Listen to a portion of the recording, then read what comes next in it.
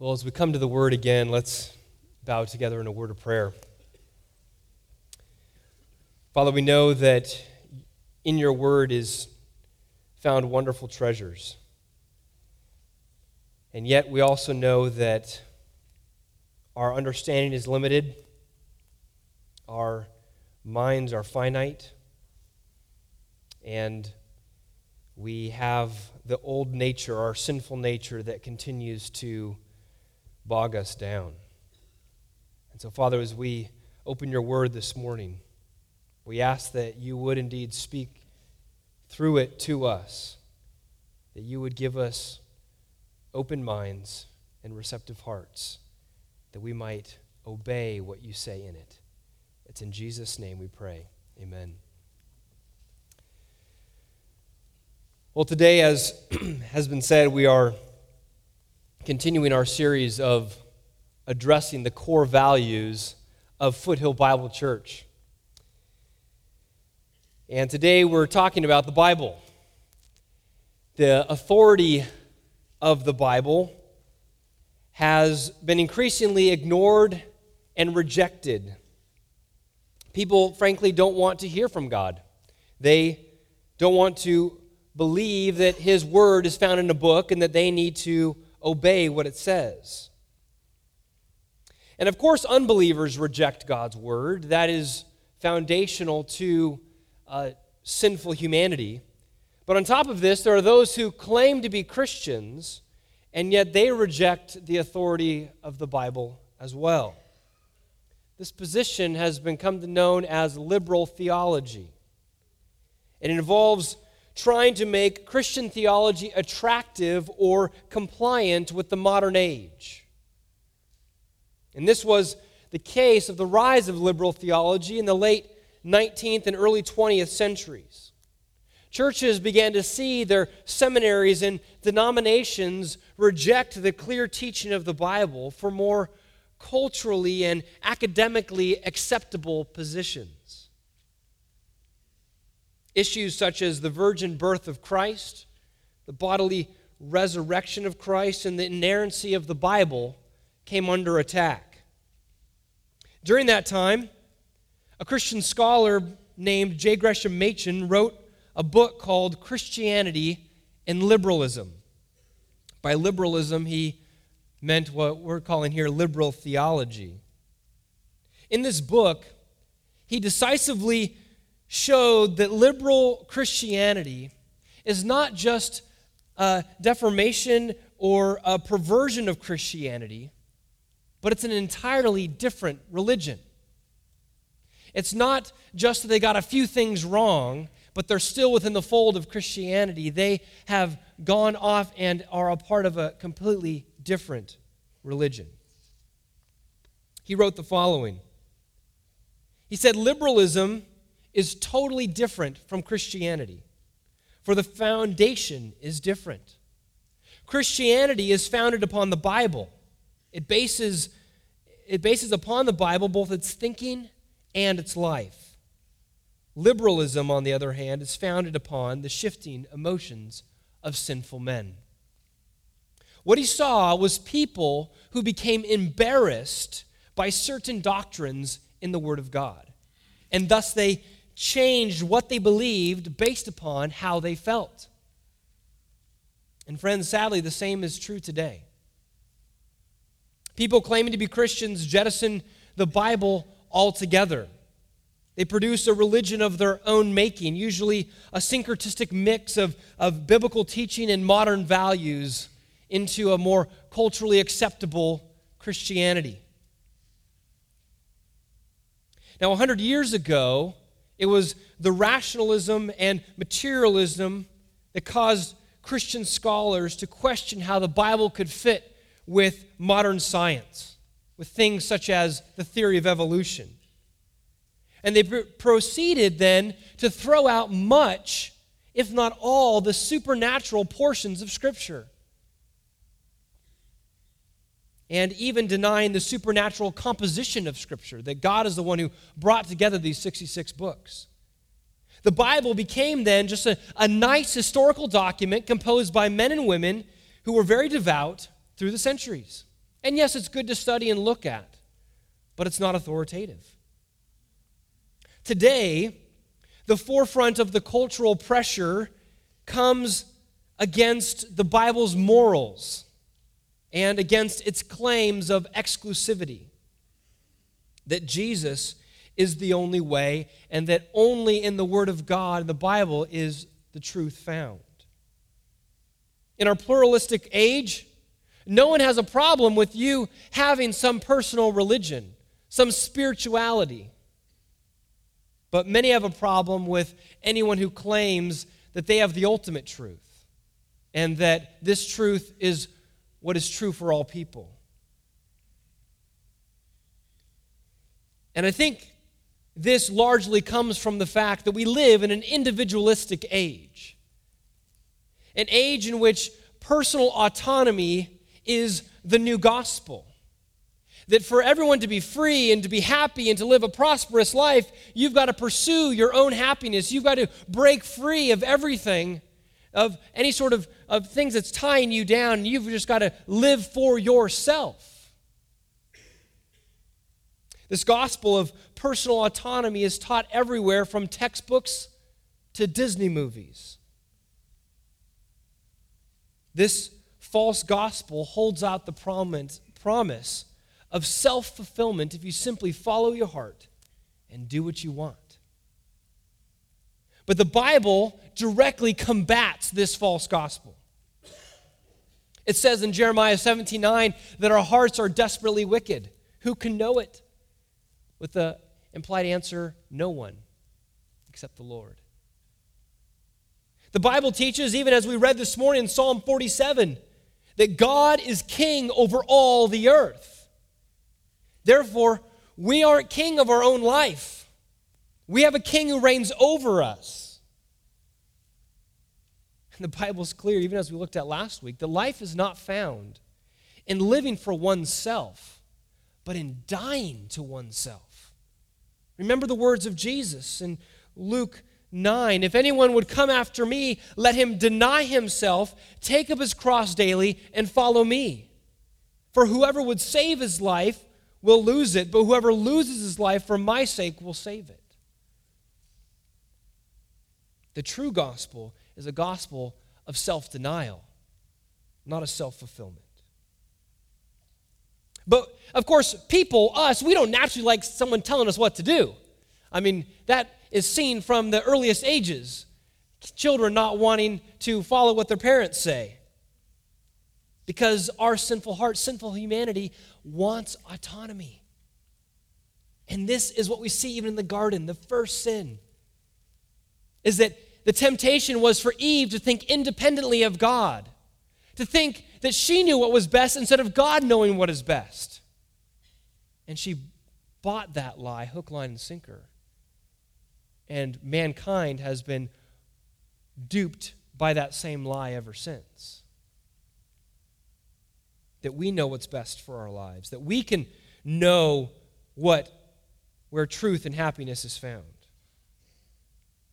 Therefore, as I said, even some who claim the name of Christian, the Bible really holds no authority over their lives. This is just another piece of literature, of great spiritual writing to glean some wonderful pieces of advice for life. And so they say you can't quote the Bible in the public square because it holds no authority. Oh, sure, you can quote it as an inspiration for your own faith, that there's certain verses that just really light up your life, and that's great for you. But it's wrong, they say, for you to say that this book can demand anything of anyone else. Therefore, you shouldn't quote your Bible to your neighbor as something for them to do, or a coworker, or a family member. In fact, one popular Christian artist turned liberal Christian recently posted the following online. He says, "Little public service announcement for Twitter evangelical friends. Using Scripture as an argument with someone who doesn't have the same view of Scripture as you is basically just a version of an elementary school, but my mom says. And you can see the absolute rejection of biblical authority in this statement. And it's sad. The truth is so relativized that the Bible is just a book that's true for you, but not truth for the world. And if you try to back up your belief with Scripture, you'll get your hands slapped for breaking the rules. No, you can't quote that here. But friends, this is the cultural and theological environment in which we find ourselves, in which we live our everyday. The Bible is undermined and rejected. And yet, the Bible claims ultimate authority over every single person. And it's because this is the word of the Lord. And ultimate authority has always belonged to God alone. If you have your Bibles, I invite you to turn to 2 Chronicles chapter 20. 2 Chronicles chapter 20.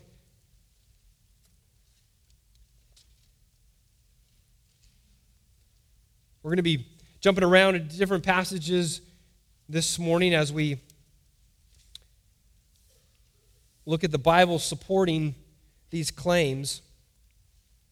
And in this, we simply are looking in a prayer of a king of Judah,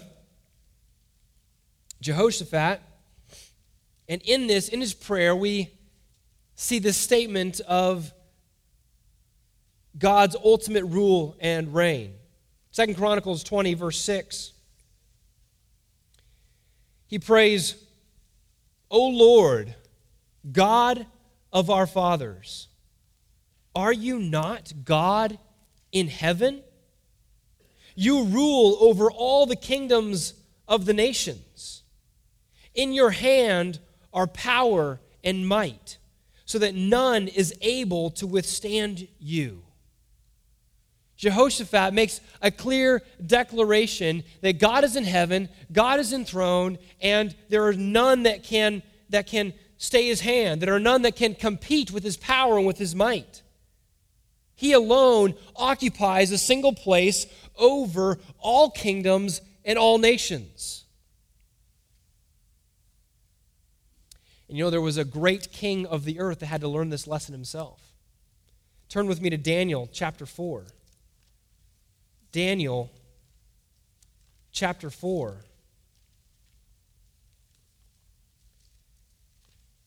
The great king Nebuchadnezzar over Babylon.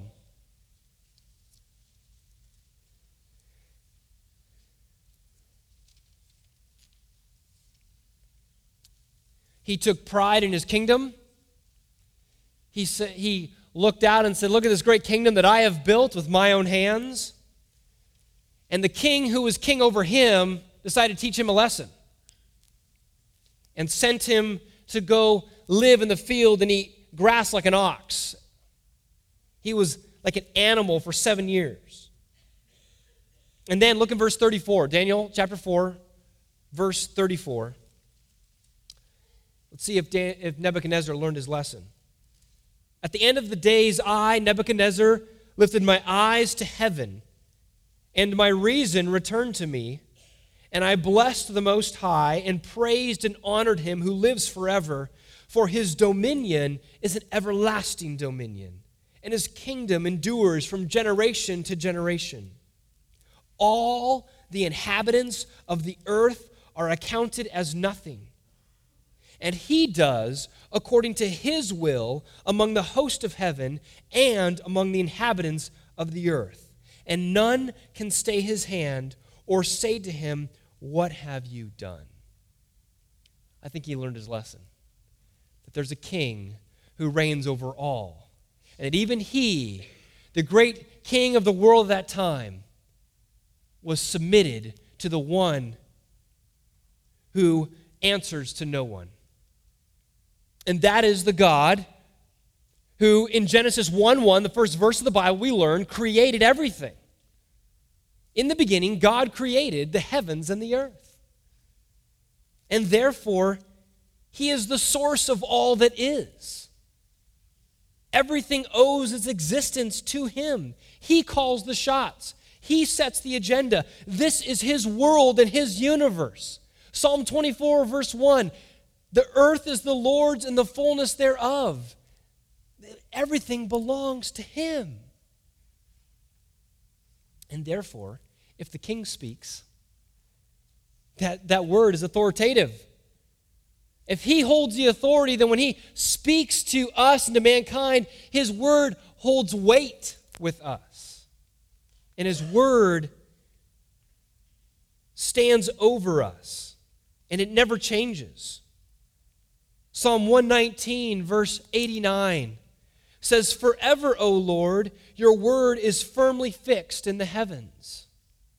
In Isaiah 40, verse 8, the grass withers, the flower fades, but the word of our God will stand forever. God's word is eternal like himself. It's an extension of himself. Now, Paul made it clear when he spoke to the Greeks in Acts chapter 17 that the authority of God applies to all people, whether they actually believe in him or not. I want you to see this. Turn to Acts 17.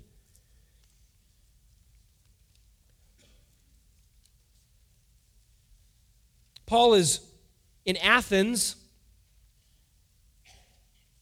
He's provoked by all the idols that he sees there. He sees that there is great idolatry.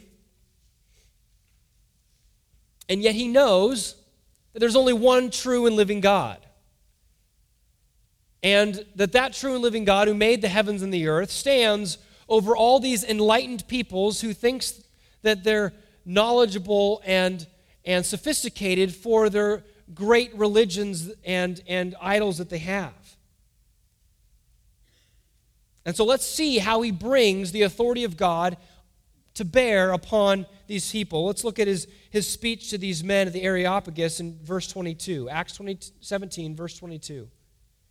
So Paul, standing in the midst of the Areopagus, said, men of Athens, I perceive that in every way you are very religious. For as I passed along and observed the objects of your worship, I found also an altar with this inscription, to the unknown God. What therefore you worship as unknown, this I proclaim to you. The God who made the world and everything in it, being Lord of heaven and earth, does not live in temples made by man, nor is he served by human hands, as though he needed anything, since he himself gives to all mankind life and breath and everything. And he made from one man every nation of mankind to live on the face of the earth, having determined allotted periods and the boundaries of their dwelling place, that they should seek God and perhaps feel their way toward him and find him. Yet he is actually not far from each one of us. For in him we live and move and have our being, even as some of your own poets have said, for we are indeed his offspring. Being then God's offspring, we ought not to think that the divine being is like gold or silver or stone, an image formed by the art and imagination of man. The times of ignorance God overlooked. But now he commands all people everywhere to repent, because he has fixed a day on which he will judge the world in righteousness by a man whom he has appointed, and of this he has given assurance to all by raising him from the dead. Paul brings to the Greeks here the authority of the Lord of all the earth, the creator of all things, and says that he calls everyone everywhere to repent. And that is true for all times and all ages, that God is calling all people everywhere to repent, and he has the authority to do so.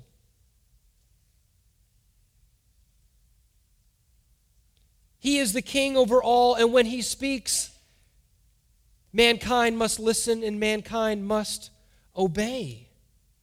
Now, if you read on, you see the reaction. There's some that that liked what Paul said and many that didn't. And such is the case for the gospel today. There are those who respond in humility and submission and repentance and faith, and those who reject it. But the message of the gospel, in which all must come to repentance and faith in Jesus Christ, is a message that is to go to the whole world. That is why we have missionaries spread throughout the world. Because this isn't just an American message. This isn't just a message for us in this building. This is a message for the whole earth.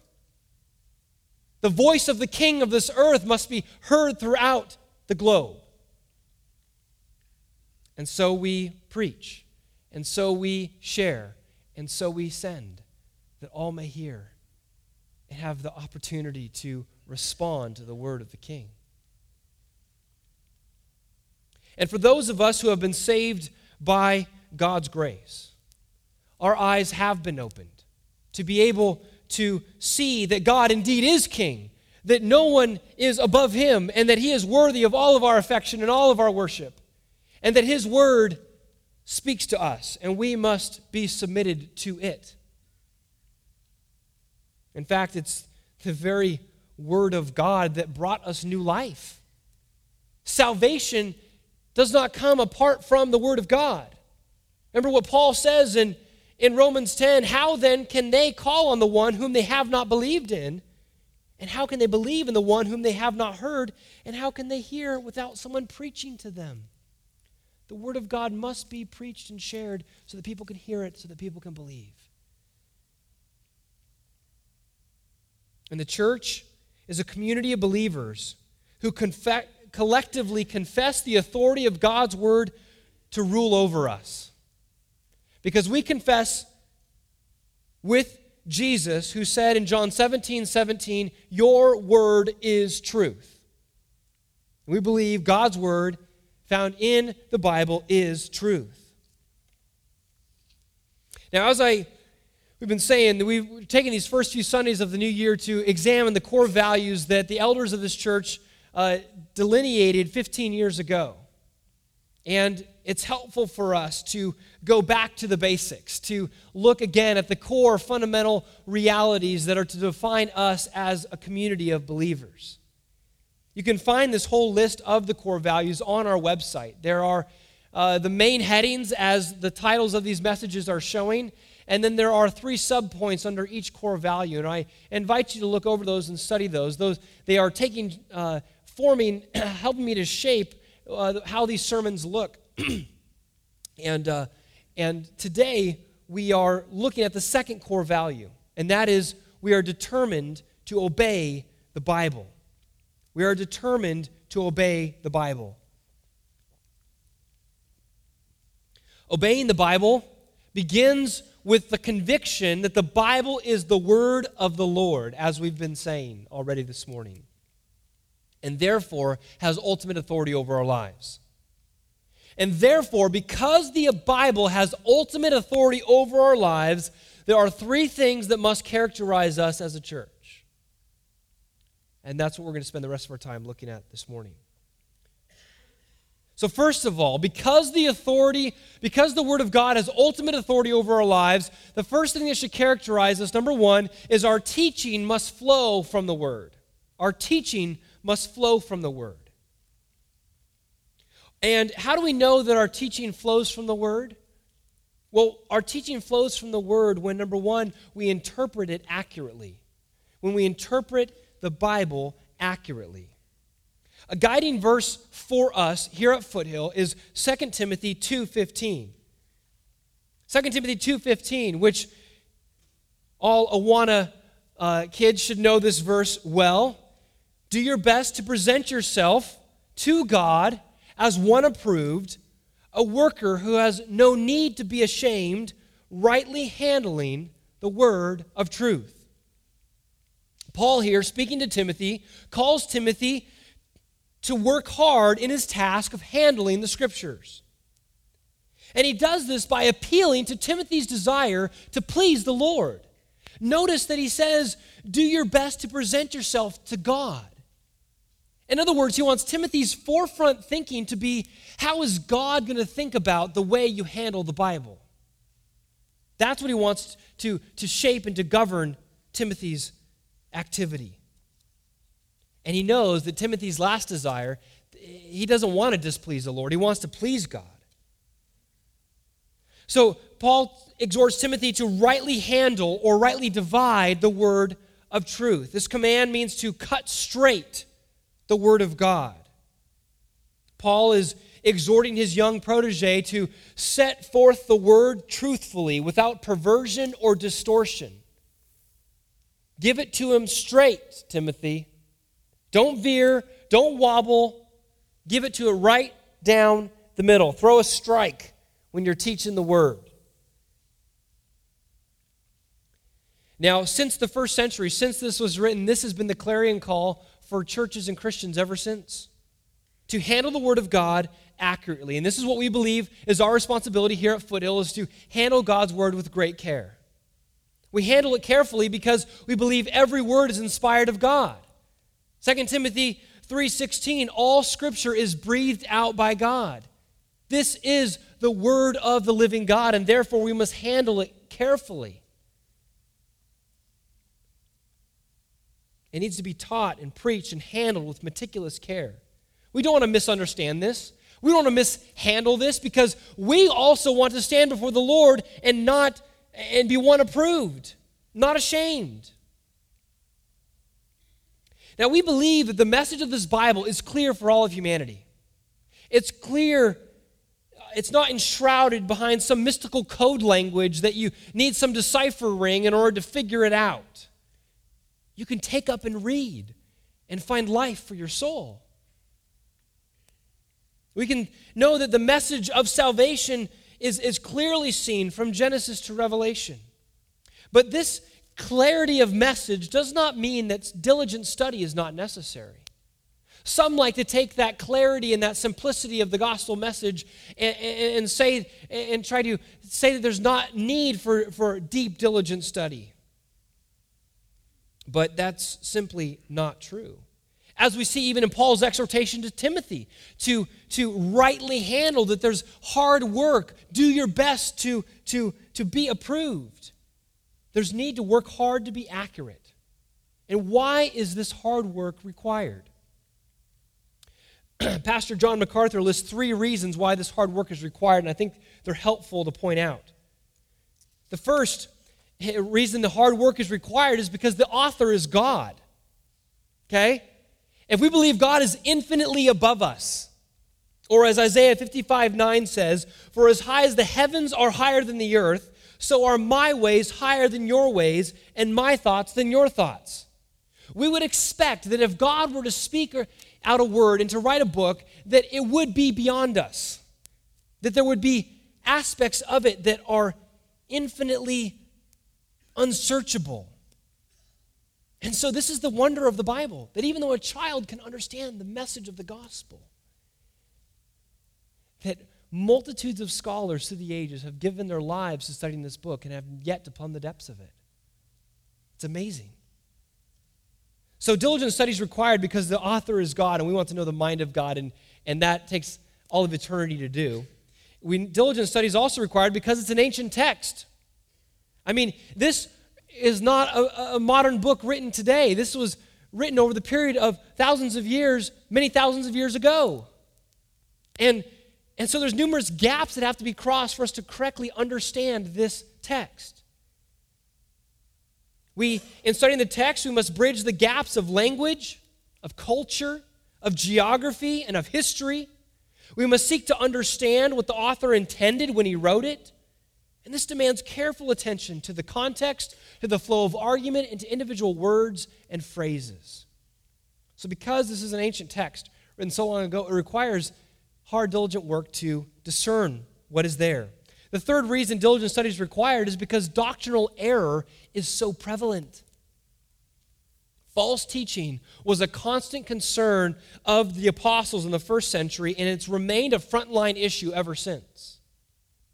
History is replete with examples of heretics and cults who have distorted the truth of Scripture. And this is why Jude had to write in his letter in verses 3 through 4, he says, "Beloved, although I was very eager to write to you about our common salvation, I found it necessary to write appealing to you to contend for the faith that was once for all delivered to the saints." Why? Because certain people have crept in unnoticed, who long ago were designated for this condemnation, ungodly people who pervert the grace of our God into sensuality and deny our only Master and Lord, Jesus Christ. Doctrinal error is so prevalent and so easy by people simply taking a verse here and running with it and taking it in completely the wrong direction. And therefore, study is important. So the stakes are high. The glory of God is at stake. The gospel is at stake. Our eternal destiny is at stake in getting this message right. And so we handle it with great care. And it's because these stakes are so high that our teaching must be dictated, it must flow from the Bible.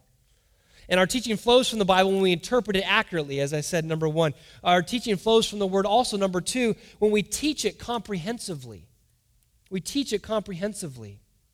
In Acts chapter 20, Paul says to the Ephesian elders in verses 26 to 27, he says, "Therefore I testify to you this day that I am innocent of the blood of all.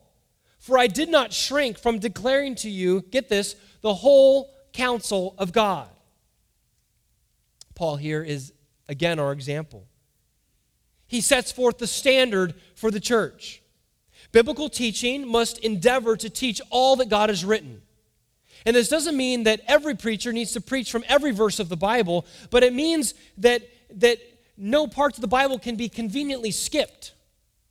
That all the scriptures must be taken into account. We cannot ignore part of the Bible. All the scriptures are for all the church. We cannot ignore the Old Testament, for example. As some like to think, though that's hard to understand, I'll just read from the New Testament. No, all of revealed revelation is for us. We also don't believe in doctrinal minimalism. There's a movement today to say that the only doctrine that Christians should study or believe is those that can unite all Christians together. And therefore, we should only concern ourselves with the simple gospel because they argue doctrine divides. And if we go any deeper than that, then we just bring up needless controversies, and so let's just stay in the shallow end of the pool. But we here at Foothill reject this idea and believe that the people of God need to clearly articulate all that God has stated in His Word. And this is why our statement of faith is as long as it is. If God revealed it, we should believe it. And so we seek to do that. And therefore, we're committed to teach the Word comprehensively.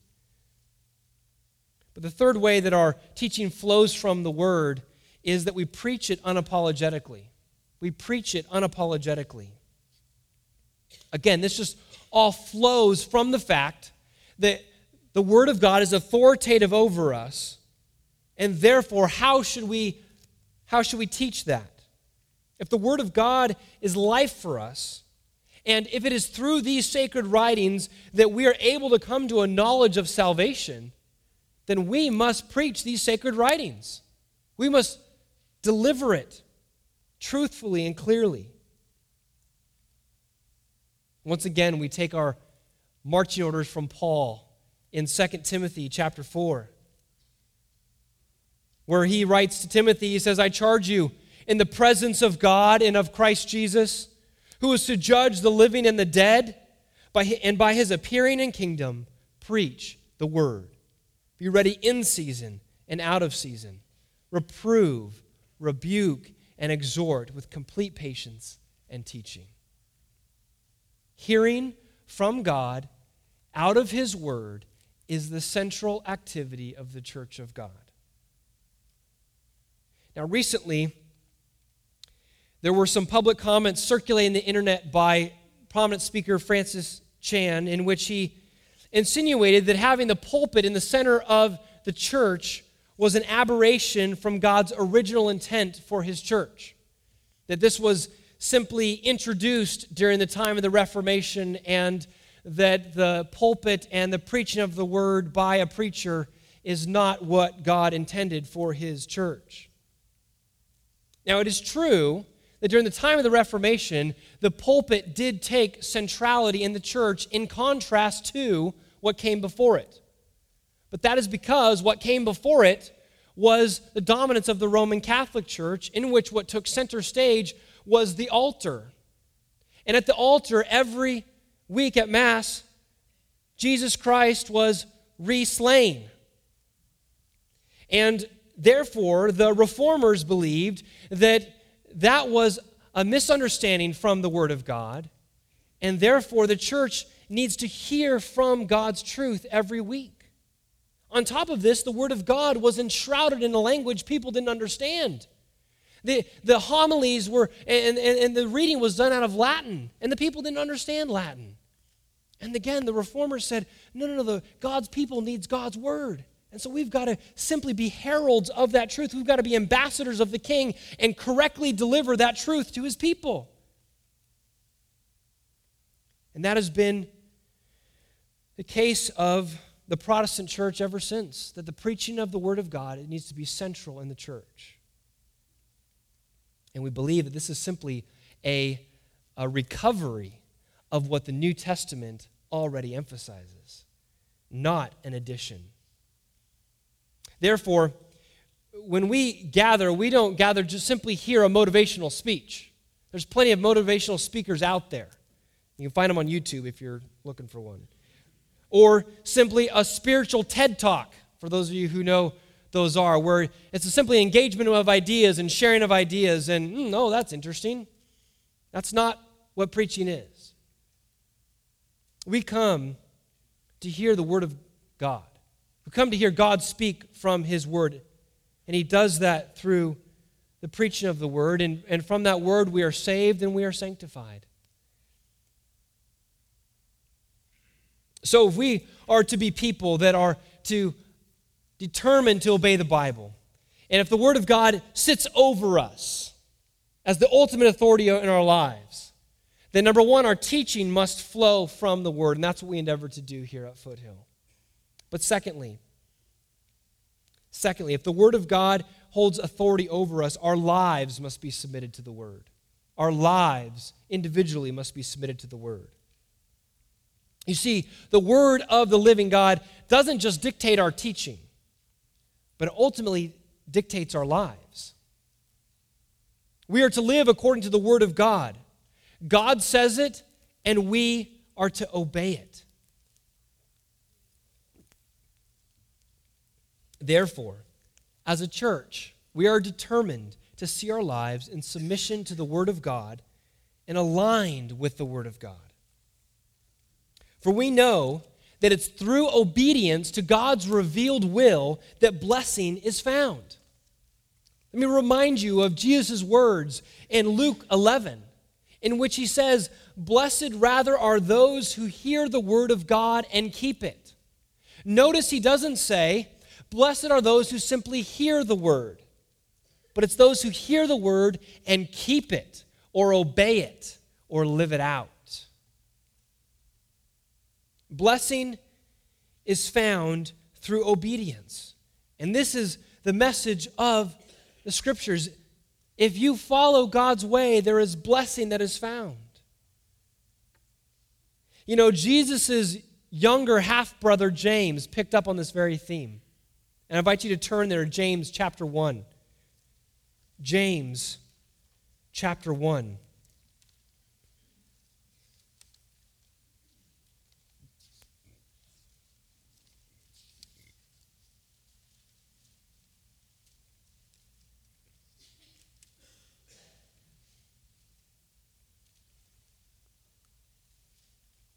Starting in verse 21.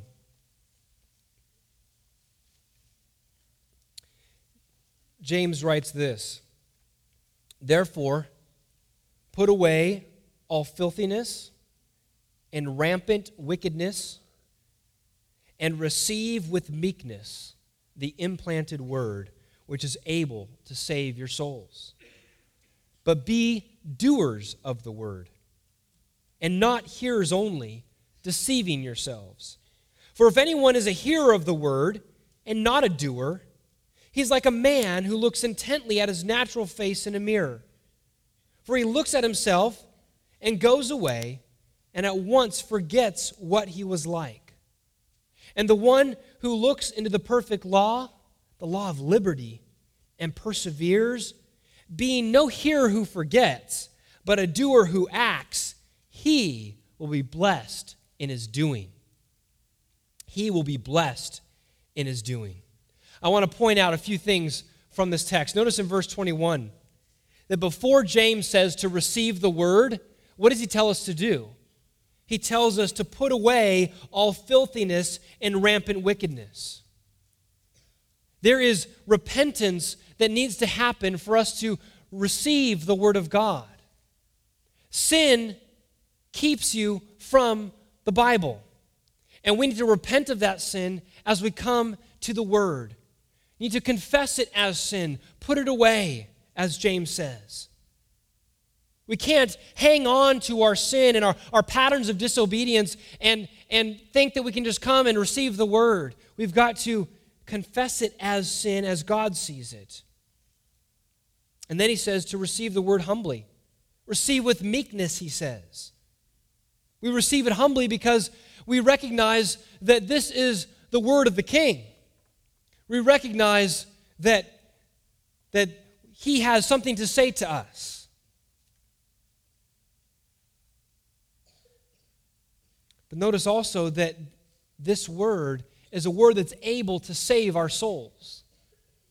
This Bible is not just a self-help book that can give you some good advice. This is the path to salvation. These are words of life, words of salvation for us. And even for those who are Christians. You go, oh, save my soul, but I'm already saved. But notice he says that we're receiving the implanted word. How do you receive something that's already implanted? Well, the simple reality is that we receive the word when we first believe, and that takes root in our hearts, but we need the word of God continually. And yes, we are saved in a broad sense, in the sense that our names are written in the book of life, but we need salvation every day. We need victory over our sin every day. We need to be saved today from our sin, so we need to receive with meekness the implanted word today. Do we not? Because it's able to save our souls, to set us on the straight and narrow, to show us Christ. But notice also from this text how James talks about this dynamic of hearing and doing. And he says that for someone who reads the word of God or hears it and then walks away and does nothing about it is like someone that looks at his face in a mirror and walks away and forgets that his hair's all out of whack or forgets exactly what he looks like and does nothing about it. And I think there's a great illustration in this, in the fact that we need to go to the Word of God. We need to see our reflection. How do we measure up to God and His standard? How do we measure up to what God has written? Where do I fall short of the character of Christ? And as we see that reflection, as we see how all the defections and deformities, we need to then walk away from the Word of God and act upon it and seek to change, seek to be different. Some of us have looked into the Word of God for years and seen the same things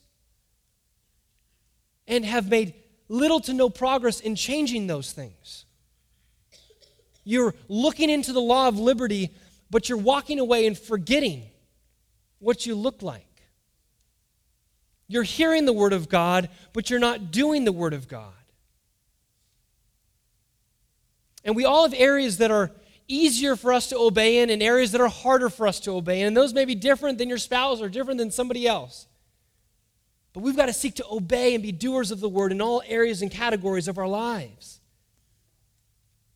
How does my life line up with God's Word? Am I thinking the way God wants me to think? Are my views about life and society based upon His Word? Are my emotions and my attitudes, do they align with God's word? Does my speech align with God's word? Does my behavior and choices align with God's word? We must be in the process throughout our Christian life, friends, of continually looking at ourselves and seeking to make changes in the power of God's Spirit. See our sin, repent of it, and seek to step out in obedience and faith. That is the Christian life. And yet, we must be in the Word and see the Word of God and have it speak into our lives. And so I exhort you to resolve this year to increase your intake of God's Word. It will be greater this year than it was last year. The goal is to have regular, consistent time in the Word of God. Aim to be in it every day, but if you miss a day, don't beat yourself up about it. There is no command in the Bible to read the Bible every day and to read through it in a year. Those are wonderful goals and great aspirations, but don't let that become a law that trips you up. Just be in God's Word. Soak up what He has written to you and find life in that. Be consistent. If you don't have a Bible reading plan, we have several on our website we'd suggest for you to do, and you can do it in a year, you can do it in 2 years. The point is be in the Word, friends.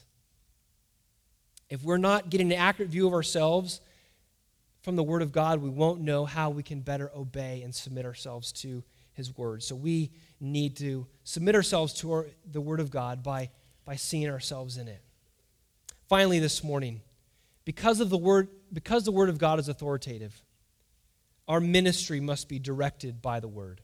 Our ministry must be directed by the Word. Now, this is somewhat related to our first point about our teaching, and we already talked about how our preaching and teaching finds its direction from the Bible. And there's many aspects of our ministry, both corporately and individually, that takes its cues from the Word of God. In fact, many of the things that we do around here, you can correctly ask, okay, where do we find that in the Bible? And why do we do this? And that's healthy and good to do about all aspects of our ministry and our life together. But for our purposes this morning, I want to address the ministry to which each Christian is called to. What is the ministry that God wants you to be about? And is your ministry directed by God's Word? I remind you of Matthew 28, verse 19, which is the marching orders of the church. Jesus gave to the apostles before He went up into heaven, telling them to go therefore and make disciples of all nations, baptizing them in the name of the Father and of the Son and of the Holy Spirit, teaching them to observe all that I have commanded you. And behold, I am with you always to the end of the age. The commission to all believers is to make disciples. And that involves the proclamation of the gospel to everybody, whether they know Jesus or not. To those who don't know, we share the words of life. We evangelize them, seeking that they might know the truth and might know life in Jesus' name, forgiveness of sins, and eternal life forevermore. And as then to those who do know Jesus, we continue to make disciples. That's one of the reasons why our mission statement says to make, mature, and multiply, to draw at this reality that even though while we seek to see people won to Christ, disciple making doesn't stop there. That's simply making converts. We want to make disciples. Disciples are built up in the Lord. And so therefore, we're in the task of maturing disciples, seeing each one of us look more like Christ with each passing year. And that is the task of not just us who are on staff at the church or the elders. This is the task of every single believer, to be making disciples and to be maturing the body of Christ. We see this in Ephesians chapter 4.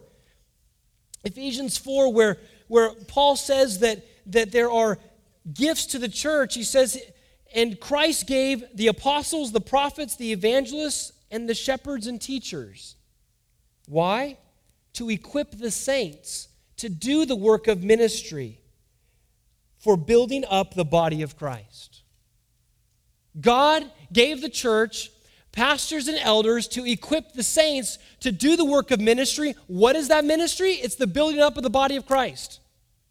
Our goal is to instruct you, to teach you so that you might be equippers, so that you might be builders, that you are building into each other's lives, speaking the truth, giving them the Bible.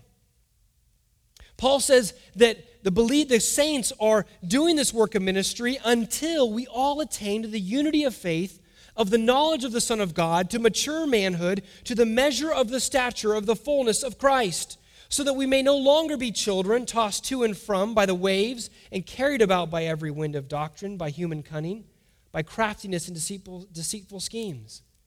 He's saying this work of ministry of building up is to happen until we all are mature in Christ, which means it continues until Jesus comes back.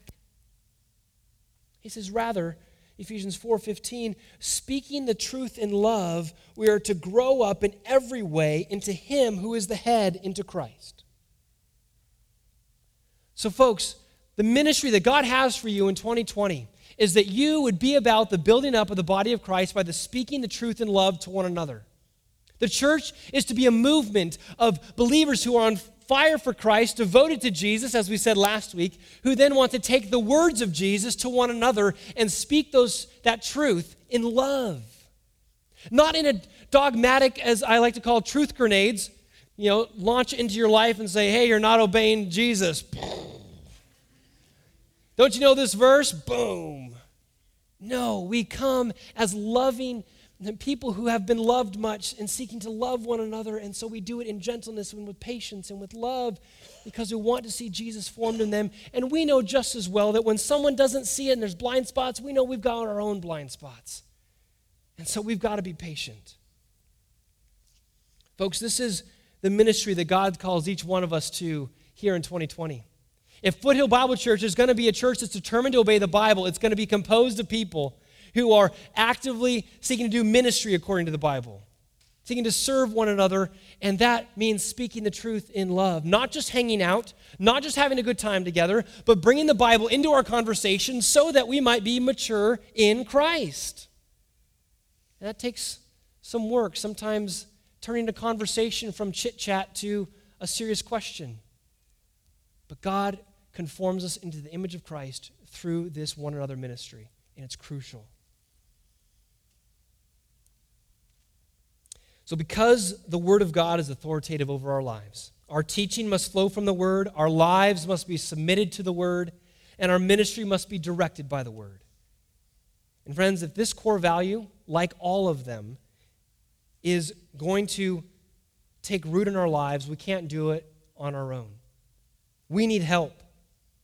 We cannot obey the Bible. We cannot obey Christ in the flesh. As Paul wrote in Colossians chapter 2, verses 6 and 7, he says, therefore, as you received Christ Jesus the Lord, so walk in Him, rooted and built up in Him, and established in the faith, just as you were taught, abounding in thanksgiving. As we seek to walk and be built up in Christ, and we see change take place, we give thanks to God who's at work within us, and He gets all of the praise for all of our obedience. Amen? Let's bow together in a word of prayer. Oh, Father, we want to be people who are obedient to You. And we recognize there's so many areas and so many places that we need to be challenged in this. But we thank You that You are patient with us, that You are tender towards us. And so we ask, as we have examined this core value, this conviction here this morning, that You would help us to leave from here this week and over the course of this year and beyond, to be people that hold the Word of God high over our lives, over our families, over our homes, and that whether we're at church, whether we're at home, whether we're hanging out with friends or at the workplace, that Jesus reigns and His Word dictates what we do, what we say, what we think. And we will give You the praise if we see those fruits in our life. We pray this in Jesus' name. Amen.